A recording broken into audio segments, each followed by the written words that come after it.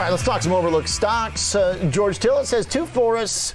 Mr. T in Salt Lake with Shift4 Payments, the first on the list here, George. A poorly performing payment stock is, well, within line with its sector trend. Today up 13%, though.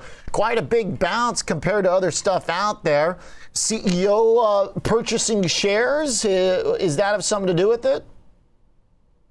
It has a little bit to do with it, but yeah, look, this is a payment processing company. It's an interesting one that competes with companies like Square.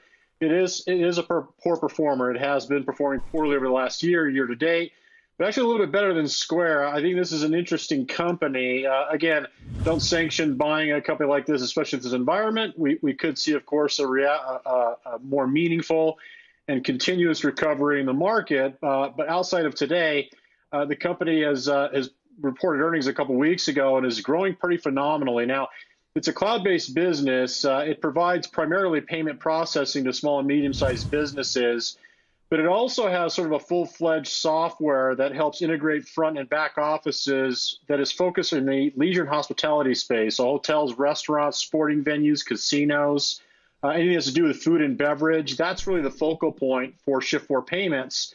And I think that's where it stands out relative to companies like Square, which also focuses on the small and medium-sized businesses, but again, has a different approach to their business, including things like Square Capital and so forth. So I think if you look at its growth rate, in terms of top-line sales, it's growing close to 90% based upon the report it published a couple weeks back.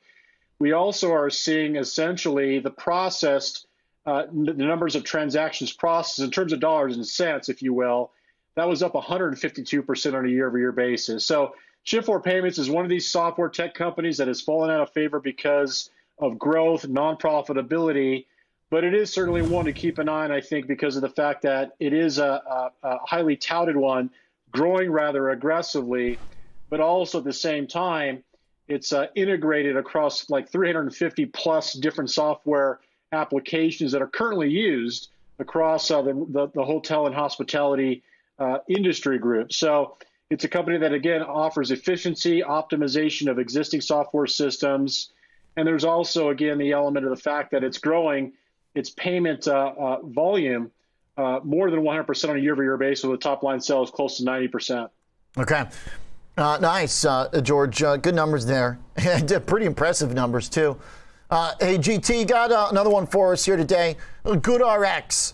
The pharmacy player, right? GDRX, the ticker, been getting crushed all year. Today, is this just a response to an analyst upgrade? I see that they think it's worth a couple bucks more. That doesn't seem like a report worth 10%. Yeah, I mean, look, you're getting a lot of bounce of these high beta names. Now, GoodRx, you want to put this in the camp of information technology because it's effectively a technology platform that helps match customers with the best pharmacy benefit products and pharmaceutical prices. So it's becoming a well-recognized brand. It generates its revenues from transactions alongside affiliate partner pharmacies, companies like Walgreens and CVS. It doesn't compete with them, but it also generates subscription revenue. So there's a recurring revenue component of its business, which includes things like mail order. The other thing it also offers is telehealth services. So it really fits in this telehealth, PBM, pharmacy benefit management, direct-to-consumer elements of the pharmacy space. But it also, you have to keep in mind, is a technology-based company. It's got about 6 million members. Now, the stock was higher considerably today alongside with the rest of the market. And I think this is a situation where there was a lot of competitive fears sort of entrenched in the stock price because of Amazon and their inroads into competing with companies like GoodRx. But today, D.A. Davidson did raise their target on the stock. A couple bucks, as you mentioned, to 17. Okay. They do have an outperform rating on the name. The company's sales growth, and this kind of justifies why we're seeing the stock price go to the downside or move to the downside, especially on the last year and year-to-date basis. Yeah. It really fits in with that technology theme that has been relatively weak. Top-line sales are still growing over 25% year over year, but comparing that to 2 years ago at 43%, it seems to be decelerating. So there might be some value here based upon that's the key word. Sales growth has decelerated, but stock price is also matched. Decelerating, even if it's good, deceleration not welcomed in this market. So a couple relief bounces here. We'll see if they turn into anything for these two stocks. Thanks, George Tilla.